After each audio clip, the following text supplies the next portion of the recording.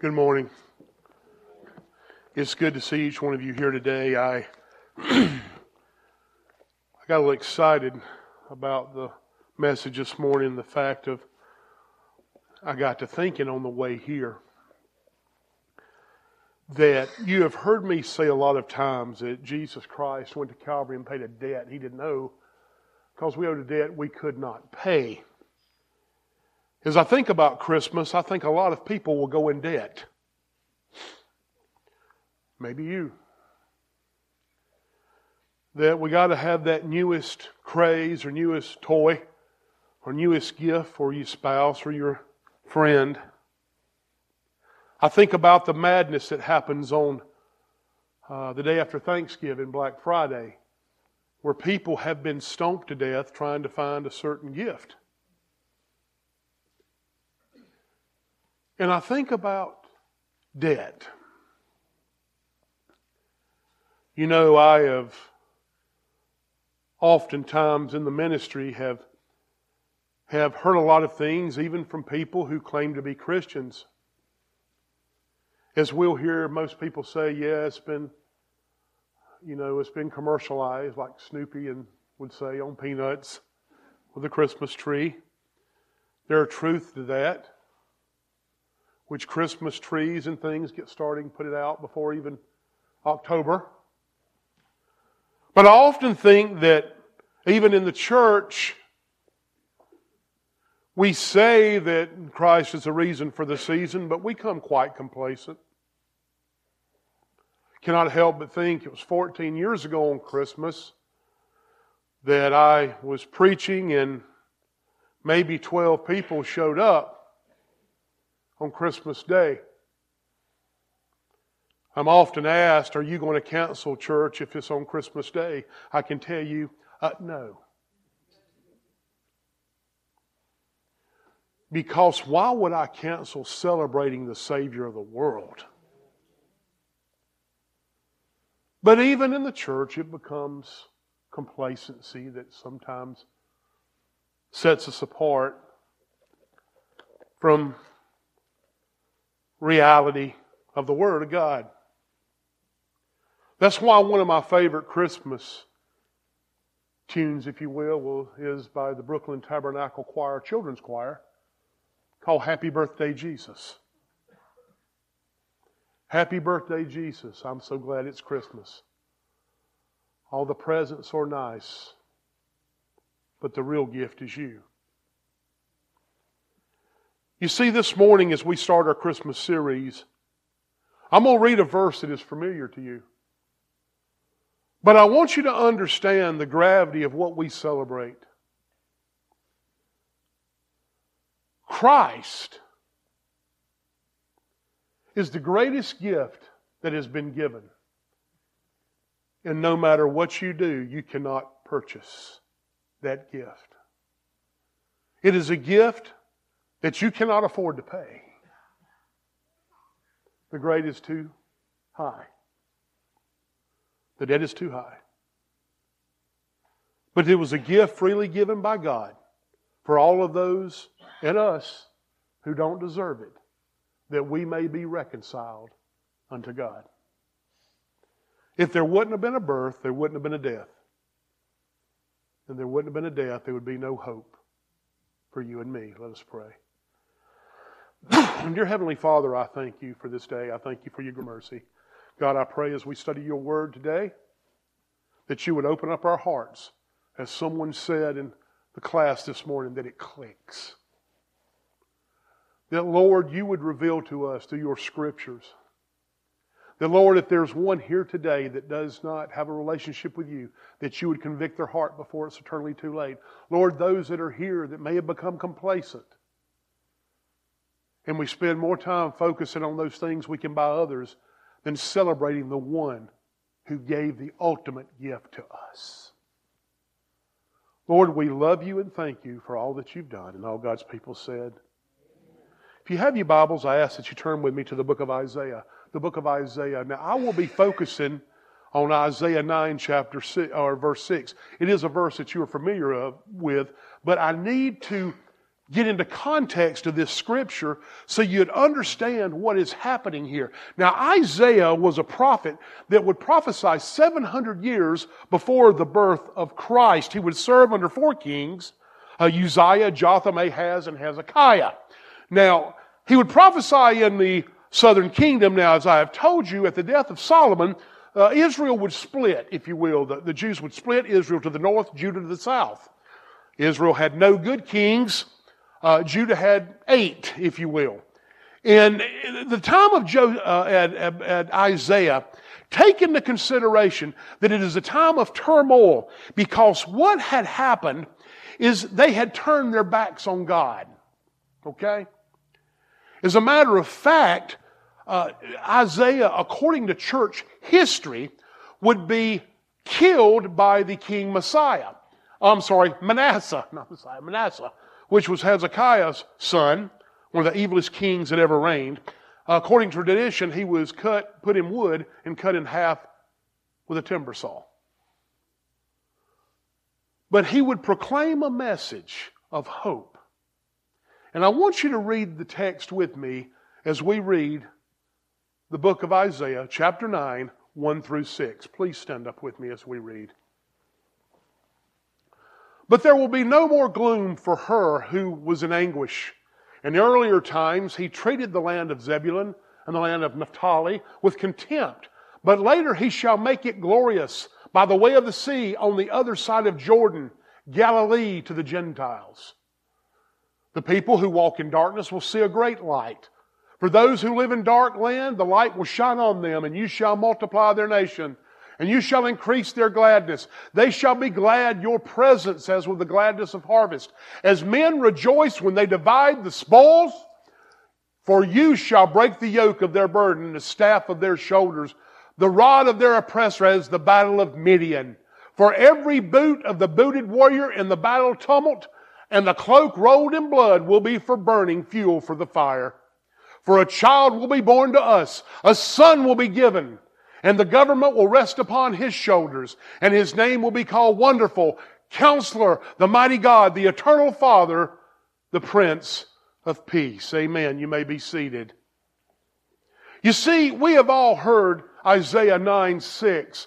But you must go into context with what is going on in this and what Isaiah is saying. You see, this is a time during the king Ahaz's rule, which was a very bad king. And Ahaz was told to rely on God to go and ask him for a sign. But he refused to do so. And therefore, God's judgment came upon the people. Now look what it says in verse 1. But there will be no more gloom for her who was in anguish. In earlier times, he treated the land of Zebulun and the land of Naphtali with contempt. But later on, he shall make it glorious. Now I want you to think about this for a few moments. This trouble was by their own making. They brought this upon themselves. Isn't it amazing that I've said many times, most of the trouble we bring on is by our own making. Would you tend to agree? See, they had turned their back on God. This is where it gets very interesting. He said, but later he shall make it glorious. In other words, I am going to give you mercy that you don't deserve. You see, the reason they were under gloom and they were so distraught is because they were under oppression from the Assyrians. As a matter of fact, if you look at the tribe that is listed, Zebulun and Naphtali, along with Asher, was given the part of Galilee as a part of their inheritance. But they were commanded by God to run off all the Canaanites. They failed to do so. And by not doing so, they fell into apostasy. They intermarried. Sin has consequences. Now listen, where are we going here? They brought this on themselves because they directly disobeyed God. But he says to them that no longer shall you be in anguish. He will make you glorious. By the way of the sea, on the other side of Jordan, the Galilee of the Gentiles. Now this is what is so beautiful with this verse. Now I want you to think about it for a few moments. You see, what is amazing about this is he says that they will be among the Galilee of the Gentiles. Where this is talking about is part of the northern kingdom, which was an easy access way for foreign people, foreign invaders, foreign trade. And what would happen would they would intermingle and marry, okay? And they would become what we would say people of what Jewish people didn't like. Gentiles, mixed breeds as well. But look what he says. By the way of the side of the Jordan, the Galilee of Gentiles, next verse, the people who walk in darkness will see a great light. You see, even the Pharisees would say nothing good comes out of Galilee. Well, they fail to realize that Isaiah is talking about Jesus. You see, not only was Jesus to the Jews, He's Jesus to the Gentiles. We fail to understand that Christ came for all people, no matter where you're from or who you are. What is so beautiful about this text is I want you to go with me for a few moments. Who was it that Jesus showed Himself to first? The Galilean ministry. He didn't go to the well-educated, the great people of Jerusalem, the well-to-do, the great educated people. He showed Himself to people who were considered outcasts. Have you ever thought about this? Who was the first person that the angels went to when Christ was born? The shepherds. A little lower on the scale of goodness. The society shelf is kind of low because they smelt like sheep. They were herders. But the angels showed themselves to them. And we take to the wise men a couple of years later, or they would search for Christ and they would come. Men that were soothsayers, they were Gentiles. Christ is a Christ for all people. You see, what he is saying in this is even though in your sin, even though in your rebellion, there's a hope coming from all people, not just the Jews, but to the Gentiles. Look what he says in verse 2. The people who walk in darkness will see a great light. Those who live in the dark land, the light will shine on them. Mercy, which is not deserved, will be given. And that mercy is given to all of us who believe. And it is not deserved. There's none of us deserve this mercy. There's none of us deserve this grace that God will give.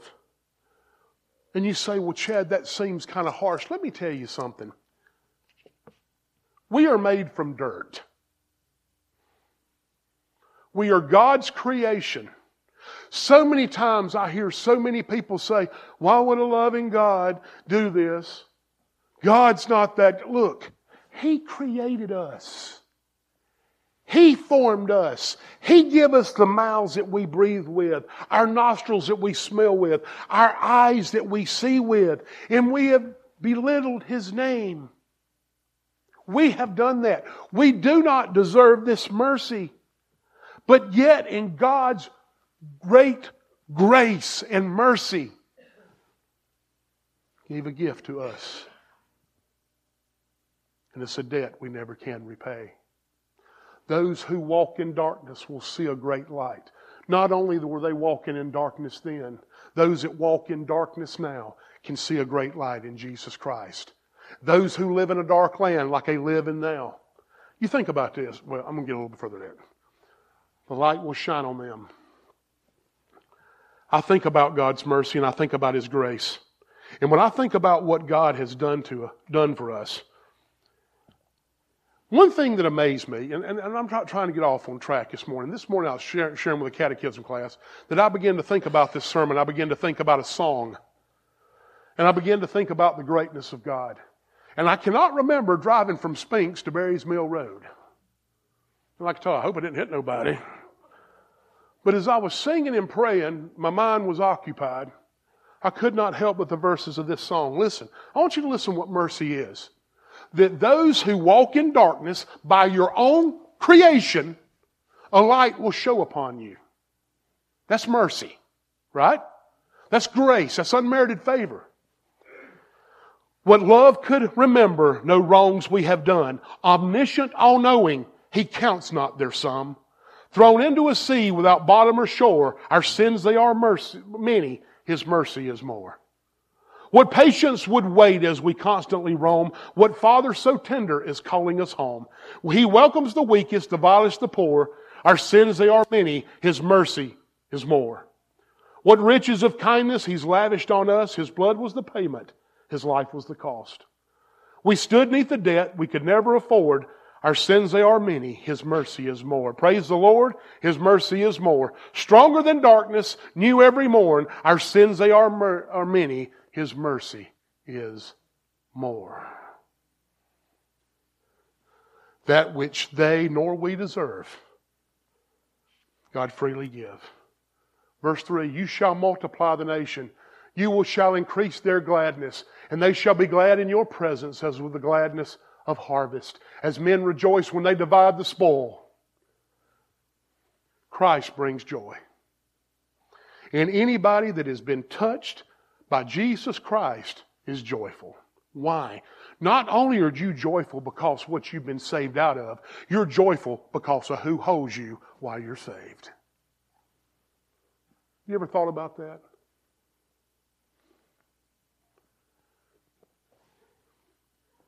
I cannot imagine being oppressed by a foreign territory. And I cannot imagine having to worry about where my next meal is going to come from, who's going to invade my home. I can not imagine being consumed by all these things, but know that regardless there is hope. Look what he says in verse 4. He says there will be joy, but let me tell you, he gives the reason for joy. For you shall break the yoke of their burden and staff on their shoulders, the rod of their oppressor as at the battle of Midian. There's a reason for the joy, because Christ will take the burden upon Himself. Come all ye that heavy laden, and I will give you rest. You see, what he is using here is an illustration. He talks about the battle of Midian. Why is that so important here? Because if you read the book of Judges, you will find out that Gideon fought the battle of Midian when he was supposed to have 32,000 men. God cut him down to 300. You see, here's the moral of the story. This is beautiful. This is where I get excited.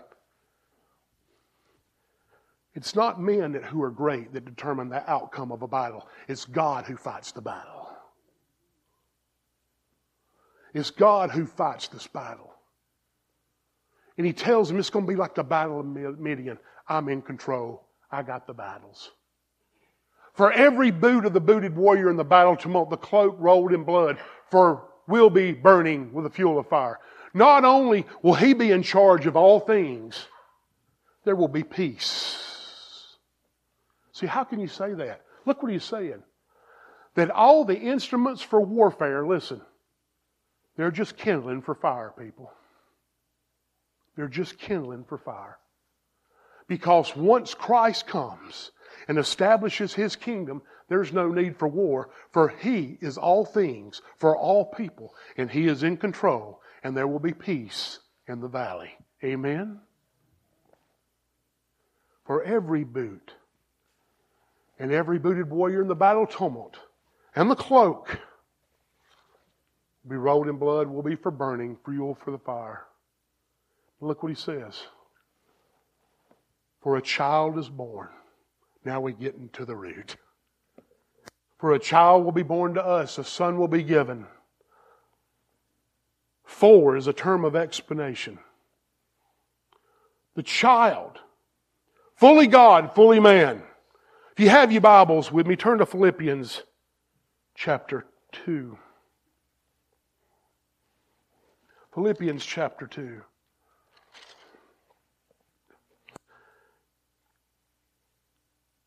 He begins in verse 6, it says, who, although He existed in the form of God, did not regard equality with God a thing to be grasped, but emptied Himself, taking on the form of a bondservant, in being made in the likeness of man, and being found in the appearance of a man. He humbled Himself by becoming obedient to point of death, even death on the cross.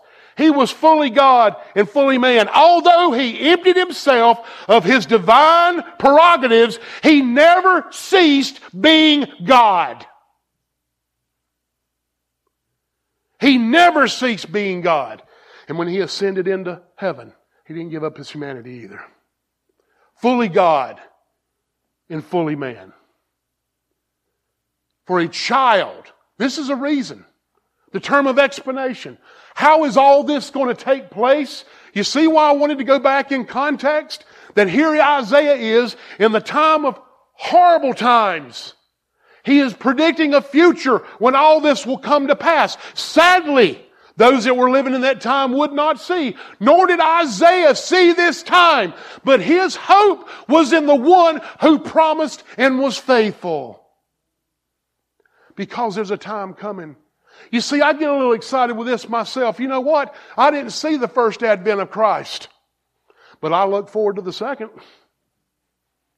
But because of Christ and God's rich, wondrous grace and mercy, here's the thing, people. Listen to this. If I don't see the second advent, I won't see His return. The Bible tells me if I die, I'm in His presence. And when He comes back, I'm going to meet Him. Is that not beautiful? As a Christian, you live, you win. You die, you win, regardless will be Christ. That ought to get you a little bit excited. Although He gave up His divine prerogatives, He never ceased being God. For unto us a child will be born. A son will be given to us. So Hebrew writers often did this to emphasize the point. A child, a son. This is where I want to get to a meat for a few moments. It's all meat, but I want you to chew on this ribeye for a second. Listen to me. What are you willing to give up for the cause of Christ?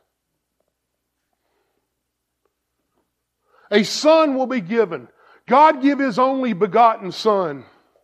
Never will forget the story of a man who was fishing.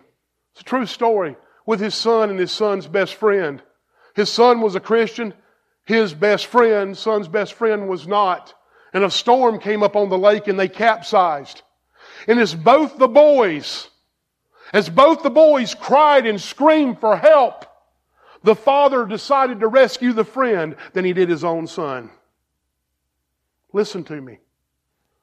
Because he knew his son, when he entered into death, he had entered in the presence of Jesus Christ. And he saved the friend. That through that, he may have an opportunity to come to Christ. You hear me? What do you sacrifice? You say, Chad, that's a horrible story. That's what Christ was. God's only begotten Son. Not just for one man, but for mankind. Mankind. He didn't have to come. God could have said, stay where you are. But He came and humbled Himself.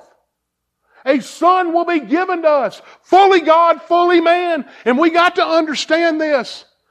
I heard a preacher talking about this. We love the song, Away in the Manger. Away in the manger, no crib for a bed, the little Lord Jesus laid down His sweet head. You remember this?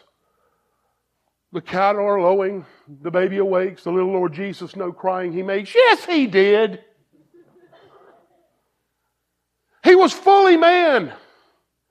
Find me in Scripture where crying is a sin. I beg you. Because if it wasn't a sin, then why did Jesus weep when Lazarus died? The Bible's cool. Because to be fully God and fully man, He had to be those or He couldn't be your Savior. A child will be given to us, a gift. A gift that which we don't deserve, yet while we were sinners, Christ died for us. What a gift. And that gift's worth more than that PlayStation that's worth $7,000 that people try to buy. That's gifts more than that car. You see, the ultimate thing about this, the gift that was given, everything that we buy this week, this next week, or as Jimmy said at 5 o'clock, Christmas Eve, I'm right with you. I do the same thing. Listen, it will go away and somebody else will have it. We were on Facebook the other day. Somebody we knew that died and they were auctioning off all their stuff. That seems to be a common theme. That everything that you have, somebody else will own. But the gift right here is a gift that will never go away and is a true sacrificial gift because it's a gift given us that we don't deserve.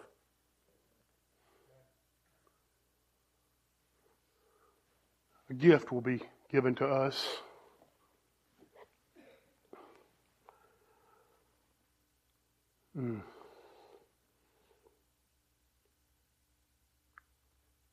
I want you to think about this for a few moments. If we really took the time to think about what Christ has done for us each day when we wake up, I bet we'd live the day differently.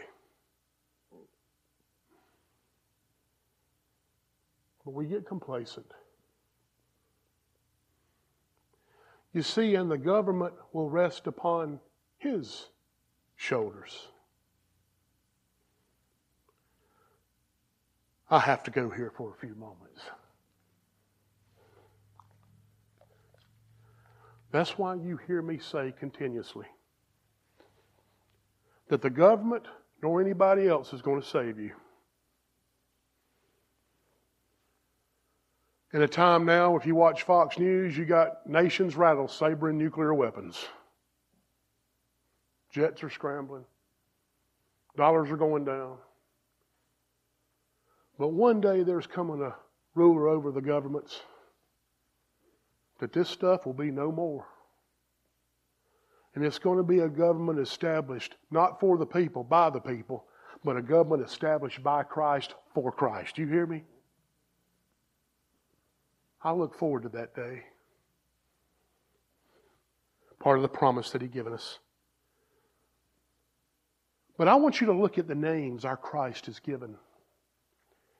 And His name will be called Wonderful Counselor. Christ is wonderful. His life was wonderful. His death was wonderful. His ministry is wonderful. The ministry that He has given through us is wonderful. How many times we use that word so flippantly? I do it. Chad, how you feeling? Man, I'm wonderful.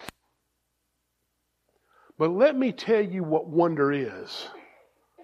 Wonder is being continuously enamored with, wow!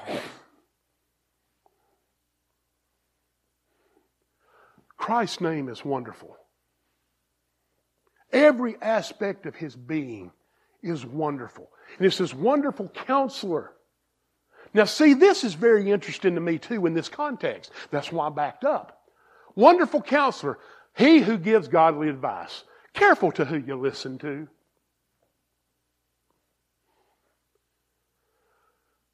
If only it comes from God's Word, would we listen? But we don't. You see, like I backed up a little bit early, King Ahaz, he was told to ask God for a sign. But Ahaz went on his own counsel. Let me tell you something. When you rely on your own self, you will fail. The counsel that Christ gives is spirit and it's truth. His word is truth. And He's the most beautiful, wow counselor, because everything that He is and everything that He does is for His glory and for your benefit, for those that trust in Him. Mighty God. Oh, He's mighty. You know what amazes me is how we've wimpified Jesus.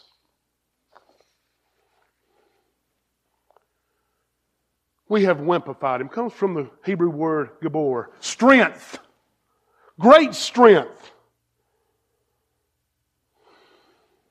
But yet we've wimpified Jesus. Oh, that poor old Jesus, he got beat up by the Romans. That poor old Jesus is the clean cut with the Huarache sandals, the blue eyes, and the brown hair that you've seen. Oh, not a stain of dirt on him. Let me tell you something. Jesus is more of a man than any man is a man. He's not a wimp. Because I'm going to tell you why. Because what the world views as a man comes well short of what we try to attribute to Jesus. Christ is mighty. And His words and His power is mighty. He is a mighty God. Fully man, fully God. And He is mighty. I love the song, "What a Mighty God We Serve." Angels bow before Him. Heaven and earth adore Him.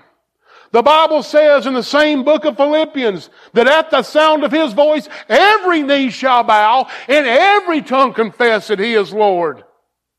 This is the same Jesus that died under the nails and under the wrath of God. But it's the same Jesus that could have called angels to save Him, but He did not. That's not wimpy, that's in, and that's a mighty God. Fully man and fully God. He is worthy of praise. He made this world. It's by Him and for Him. He'll bring it back to Him. And He's the everlasting Father. I got a little wow moment during our catechism class that this actually came up. Everlasting Father. I want to be clear with this because there's some out there who have turned this verse around. That Jesus is God the Father. Look, there is one God. He is three persons and each person is fully God. By taking a God and saying that He wears three different masks is what we call modalism.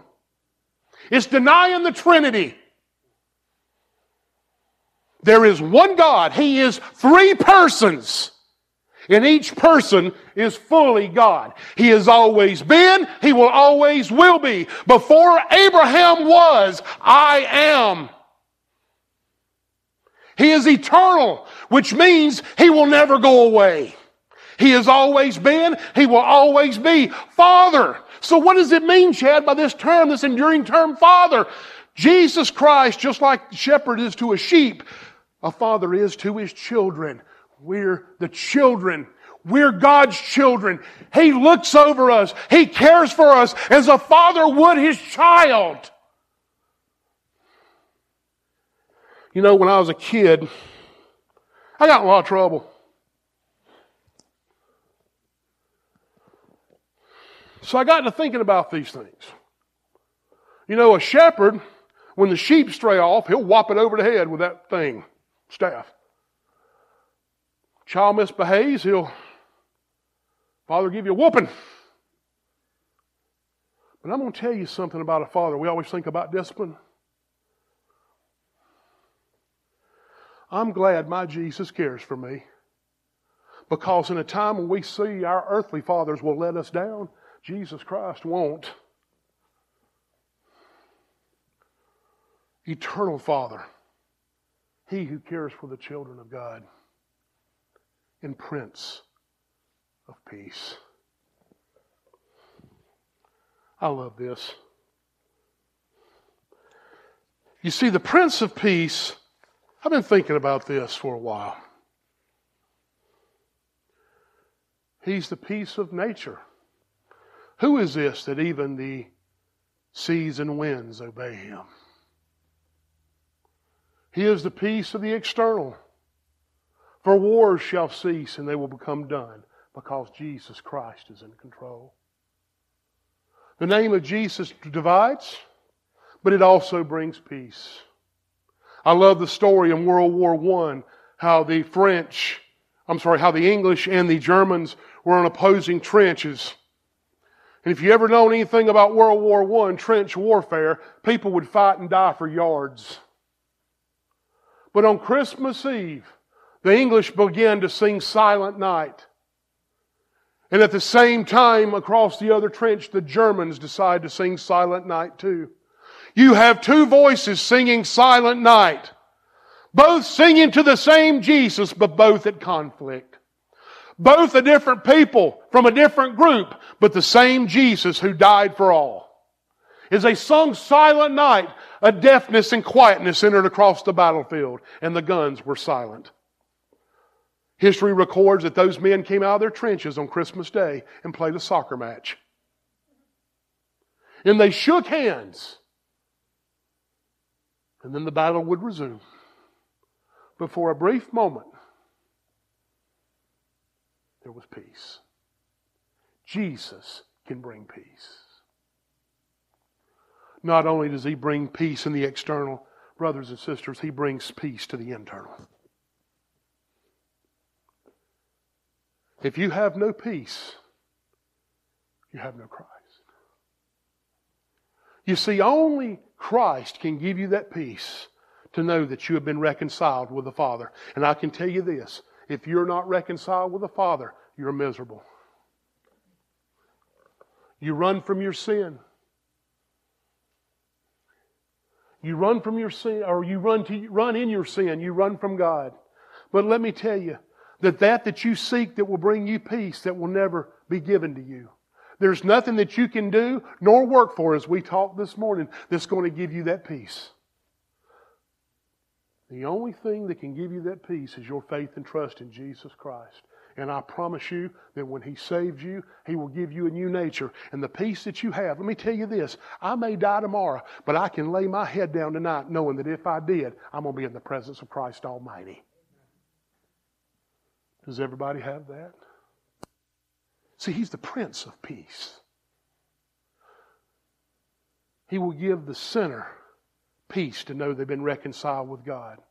And let me tell you something, brothers and sisters that are saved. Maybe you have a burning mispeace about you. You're worried about tomorrow. You know Christ is the giver of peace, but Satan's got a grip on you. You ever been there? Where you struggle over the worries of tomorrow? And it's not the peace with your soul you're concerned about, but the peace around you. Let me tell you something. We never were promised to have a peaceful day. But we were promised to be guided by the Prince of Peace. I pray today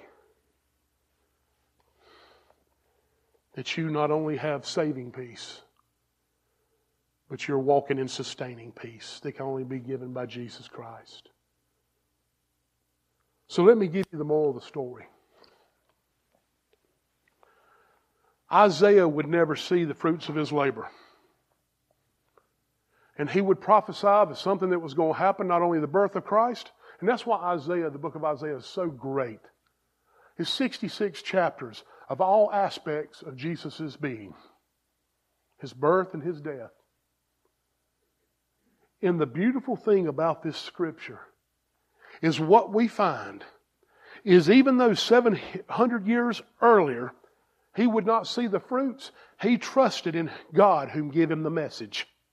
And he looked forward to the coming of Christ. He looked forward, just like he looked forward in faith that what God would say was true. He believed. Brothers and sisters, do you look forward to the second coming of Christ? Or do you fear it? See, listen to me. The day Jesus comes back will be a great and terrible day. For those that are His will be surrounded by His presence and love. But those who are not, He will say, "Depart from me, I never knew you." But if Jesus tarries, we're all going to die. All of us. Yeah, you too. We're all going to die. But you can have that peace. You can call upon that counselor. You can see the mightiness of God. And you can trust to the eternal Father. For He that gives freely to all those who believe. See, this is why Christmas is so special to me. Whatever we get our children, they'll give up on in a few days.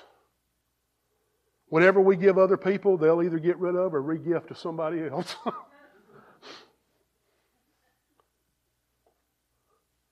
But the gift that's been given us from God is something as born-again believers we should celebrate daily. and we should look forward to. Because that gift that was given to us was not one that we deserved, but yet one in God's great grace and mercy give to us, that we may be reconciled to Him. And I pray today that you have that reconciliation with Jesus Christ. I pray that you're a born-again believer. If you're a born-again believer here today and you have been complacent with Christmas, got to get up the tree, let me tell you something. You can celebrate Jesus with or without a tree. You don't have to have the pretty lights or get in competition with your neighbor. You don't have to be rich to enjoy Christ. You don't have to be poor to enjoy Christ and celebrate Him. For Christ, just like He came to the Jews, He also came to the Gentiles. For behold, I bring you good news of great joy, which shall be for all people. Brothers and sisters, the light has come. But the light is also coming back. You see, His first advent, He came as a child. He came as a sacrificial lamb who emptied Himself of His prerogatives. But I can promise you the next time He's coming back as a lamb, or a lion. And at the sound of His voice, every knee shall bow and every tongue confess that He is Lord. Amen? Let us pray. Dear Heavenly Father, we thank You for this day. We thank You for Your mercy, Your greatness. God, we pray that, Lord, You would just use us in a mighty way, that we'd celebrate the reason for the season. Lord, that we would celebrate the things that we don't consider cliche, the things we always say, Lord, but we would really believe it. That we celebrate the birth and the gift of God, the gift of eternal life that is found through Jesus Christ. Lord, we thank You for all You do. And all God's people said, stand and worship with us, please.